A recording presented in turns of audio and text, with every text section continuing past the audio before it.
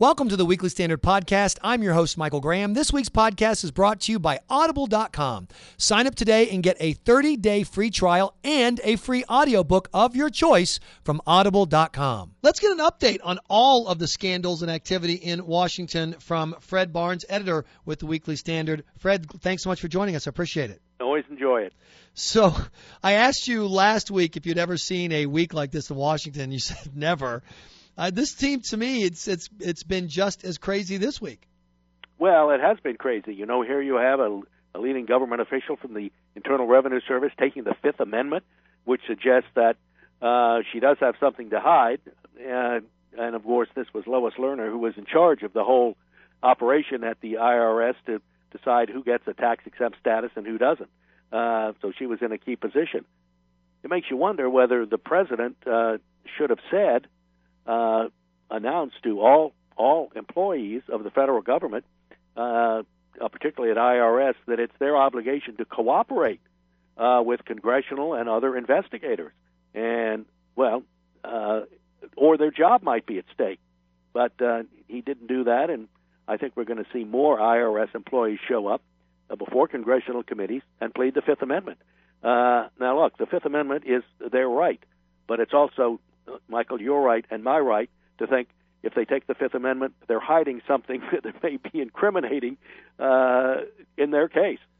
But, Fred, I've been asking the question all week long. I get how a citizen can plead the Fifth, absolutely, and I get how a citizen can work at the IRS as a high-ranking official. I don't get how they can do both at the same time. Seems to me it has to be either one from column A or one from column B. I agree, and the president needs to enunciate that. He should have already. That, look, you can't work for the federal government if you're not going to cooperate with investigators to see that your agency was handling the American public legally and correctly. And yet the president hasn't done that. You know, I mean, from the beginning, when he first declared IRS being an independent agency, which of course it's not, as he found out when he fired the acting commissioner. If it's an independent agency, he wouldn't have been able to do that. So, look, your rule of thumb that it's got to be A or it's got to be B is the right one. It just doesn't happen to be the policy of this administration, and it's up to the president to enunciate that if it is, he hasn't done that. I actually think it's up to the Republicans to confront the president on this, and I don't understand how she can still have her job, and I think they should be. Well, that's why they're calling her back. Right. That's among other reasons why they're calling her back to deal with that issue, but also to deal with the issue of whether she has a right to plead the Fifth Amendment after she comes and testifies in her own behalf, defending herself, saying she's done nothing wrong, and then when it gets to questions, well, I'm taking the Fifth. Can you do both, or have you waived your right to take the Fifth Amendment by already going through a vigorous defense of yourself? Here's what's fascinating to me about the scandals thus far is normally in a political story, not normally, but I think more often than not, you get a story that breaks, go, oh my gosh, this is bad. And then you dig around into it and you find out that, well, there are mitigating circumstances. It's not as bad as you thought. This has been the opposite, Fred. Everything we've looked at has gotten bigger. The AP story went from 20 people to 100 people to Fox News being spied on, including James Rosen's parents. The IRS went from there was a couple guys in Cincinnati to the whole country knew it to pleading the Fifth. Benghazi, every time there's a new revelation, it highlights the fact that nobody knows where the president was or what he's doing. And now even with the drone story that's happening today, where some people are disturbed about a president killing an American. Well, then it turned out it was 3 Americans. Now, no, it was 4 Americans that the president killed. Yeah.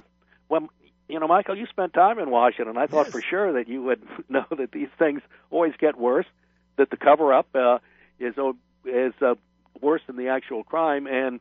But before the cover-up has been fully implemented, you learn a lot more than you did before, and you learn things are worse. I think that's more what I expect here in Washington, and yet we hear these utterly lame excuses coming from the White House about how the president's not involved or he can't be held responsible for these things.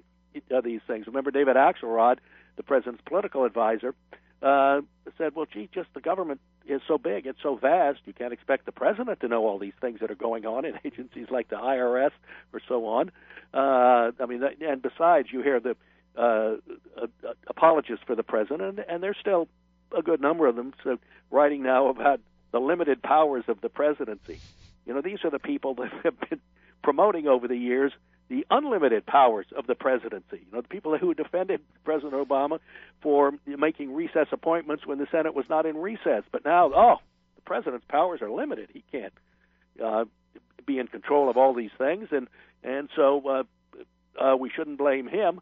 And on and on and on. I think the message that the average person, someone who's not, a wonk, maybe someone who doesn't read Weekly Standard, although they should, is getting from all this is the message that I give all the time to my listeners, which is the government is lousy at pretty much everything you do. It's just that you give it to do. It's just that we're surprised to hear, boy, the government sure is lousy from President Obama, who is simultaneously an advocate of massive government and intrusion into your life, from religious decisions, the Hobby Lobby cases being heard today, to health decisions. He wants the government to make these decisions, and then when you say it went wrong, he says, well, what do you expect for the government? We suck at everything. Well, I don't think that's a selling point, Mr. Obama, for your agenda. Well, remember just a week ago, or maybe even less, and anyway, not this month, the month of May, the president was at Ohio State University giving a commencement speech urging the graduates to go into government. Right. The government was a great service and help to mankind, and it's really a moral and upright thing to do to go into government. Now he's taken the other tack, as you point out. But this is typical of a president and an administration that are in trouble. As you point out, government automatically grows unless there's somebody at the top who's trying to impede it. But it certainly grows and grows greatly if there's somebody in the top who's trying to expand it, and that, of course, is what President Obama's been doing and will continue to do. I'm sure he'll. Well, look, for instance, IRS. They've already said, the Obama administration, that the IRS is going to have to hire 2,000 more IRS agents in order just to deal with Obamacare and figure out who's obeying the law and who's, if they're not buying in health insurance, that whether they paid their fee or tax or whatever it is. 2,000 more employees, and that probably won't be enough. I want to ask you about one other major issue. As you and I speak right now, Fred, the president's giving a national security address, right. And there are a couple of elements to it. One element is the admission that the drone strike killed 4 Americans, and that raises one issue for civil libertarians. The other issue is he wants to shut down Guantanamo Bay and bring these enemy combatants to the United States, where they will automatically have more civil protections than they do now. And he's doing this with the backdrop of Benghazi, the Boston bombings, and yesterday's horrific act on the streets of England, just to name 3.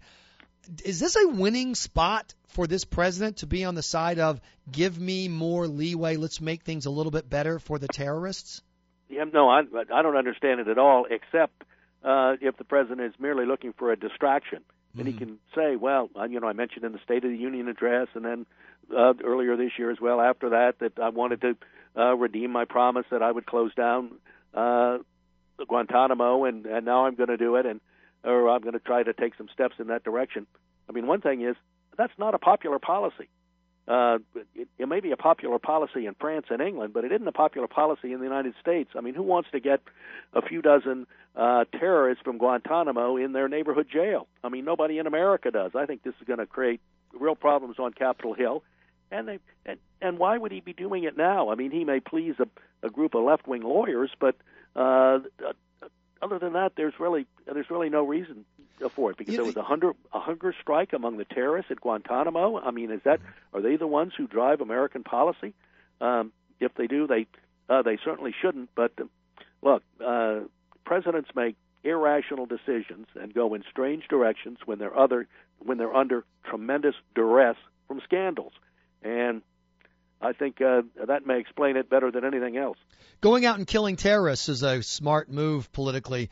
Welcoming terrorists to the United States, not so much. But I look forward, Fred, to all of those liberal states like my home of Massachusetts in welcoming the prison for these Guantanamo Bay detainees. I assume that the fine folks in Amherst or Wellesley or on the Cape will be happy to welcome them. One more thing for you, Fred. President Obama said during the speech that he believes that the pull of extremism may have been part of the motive for the Boston bombings. Gee, you think? May have? Wow, maybe? I mean, just maybe. I mean, an outside chance that it might have been, huh? I just don't understand I mean, why is it that the people in the elites who would govern us, whether it's in the media or elected office, Fred, just can't say, look, Islam has a problem. Everyone sees that it has a problem. How about if we work together with moderate Muslims to try to fix the problem rather than denying that there's a problem? I just don't understand. I don't understand that either. But President Obama's in full pretending that we can't call these people terrorists. We really don't know, and we don't have the final evidence yet, and on and on and on. I mean, look like has Syria used chemical weapons or not? Well, no, we have to find out. We have to get the chain of custody of the actual weapons themselves. I mean, that's some legal distinction that when you're fighting a war and you're dealing with people who are slaughtering their many tens of thousands of their own citizens, but you can't do anything before you nail down the chain of custody. I mean, what world are these people living in? Fred Barnes, thanks so much for your time. We appreciate it. Thanks for listening to the Weekly Standard podcast. Please check weeklystandard.com regularly for podcast updates. And thanks to audible.com for their special offer, a 30-day free trial and a free audiobook of your choice. Be sure to check out the special offer from audible.com. I'm your host, Michael Graham.